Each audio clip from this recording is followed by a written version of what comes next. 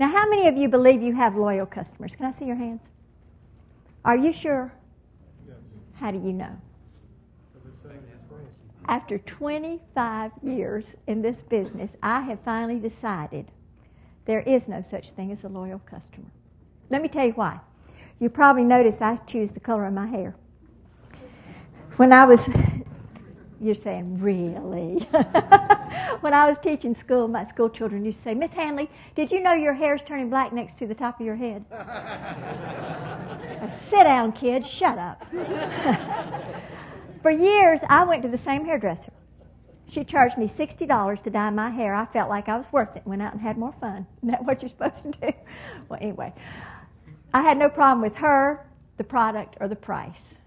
Except for 1 month she went on vacation. I got to the point of no return. I need to get my hair dyed. Some of you know what I'm talking about. So I went to a hair shop right next to my house just to pinch hit one time.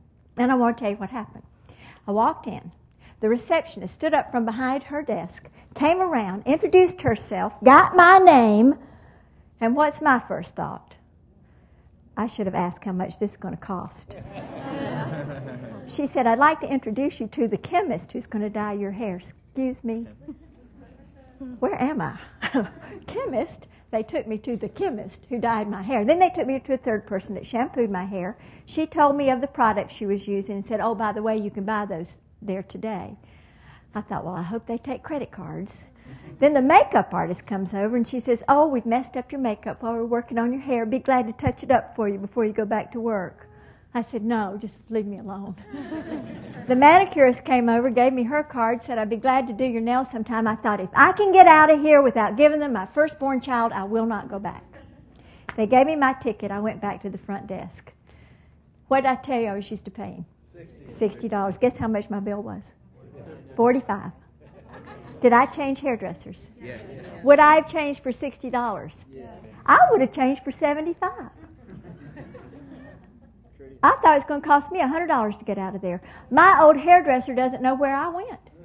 I just never came back. She didn't make me mad. She didn't do anything wrong. Customers are fickle.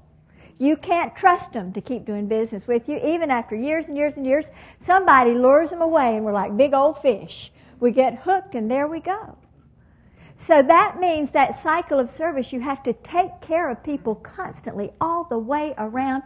Every single opportunity you get, just hoping that they'll at least give good word of mouth if they float off that somebody else will come back in.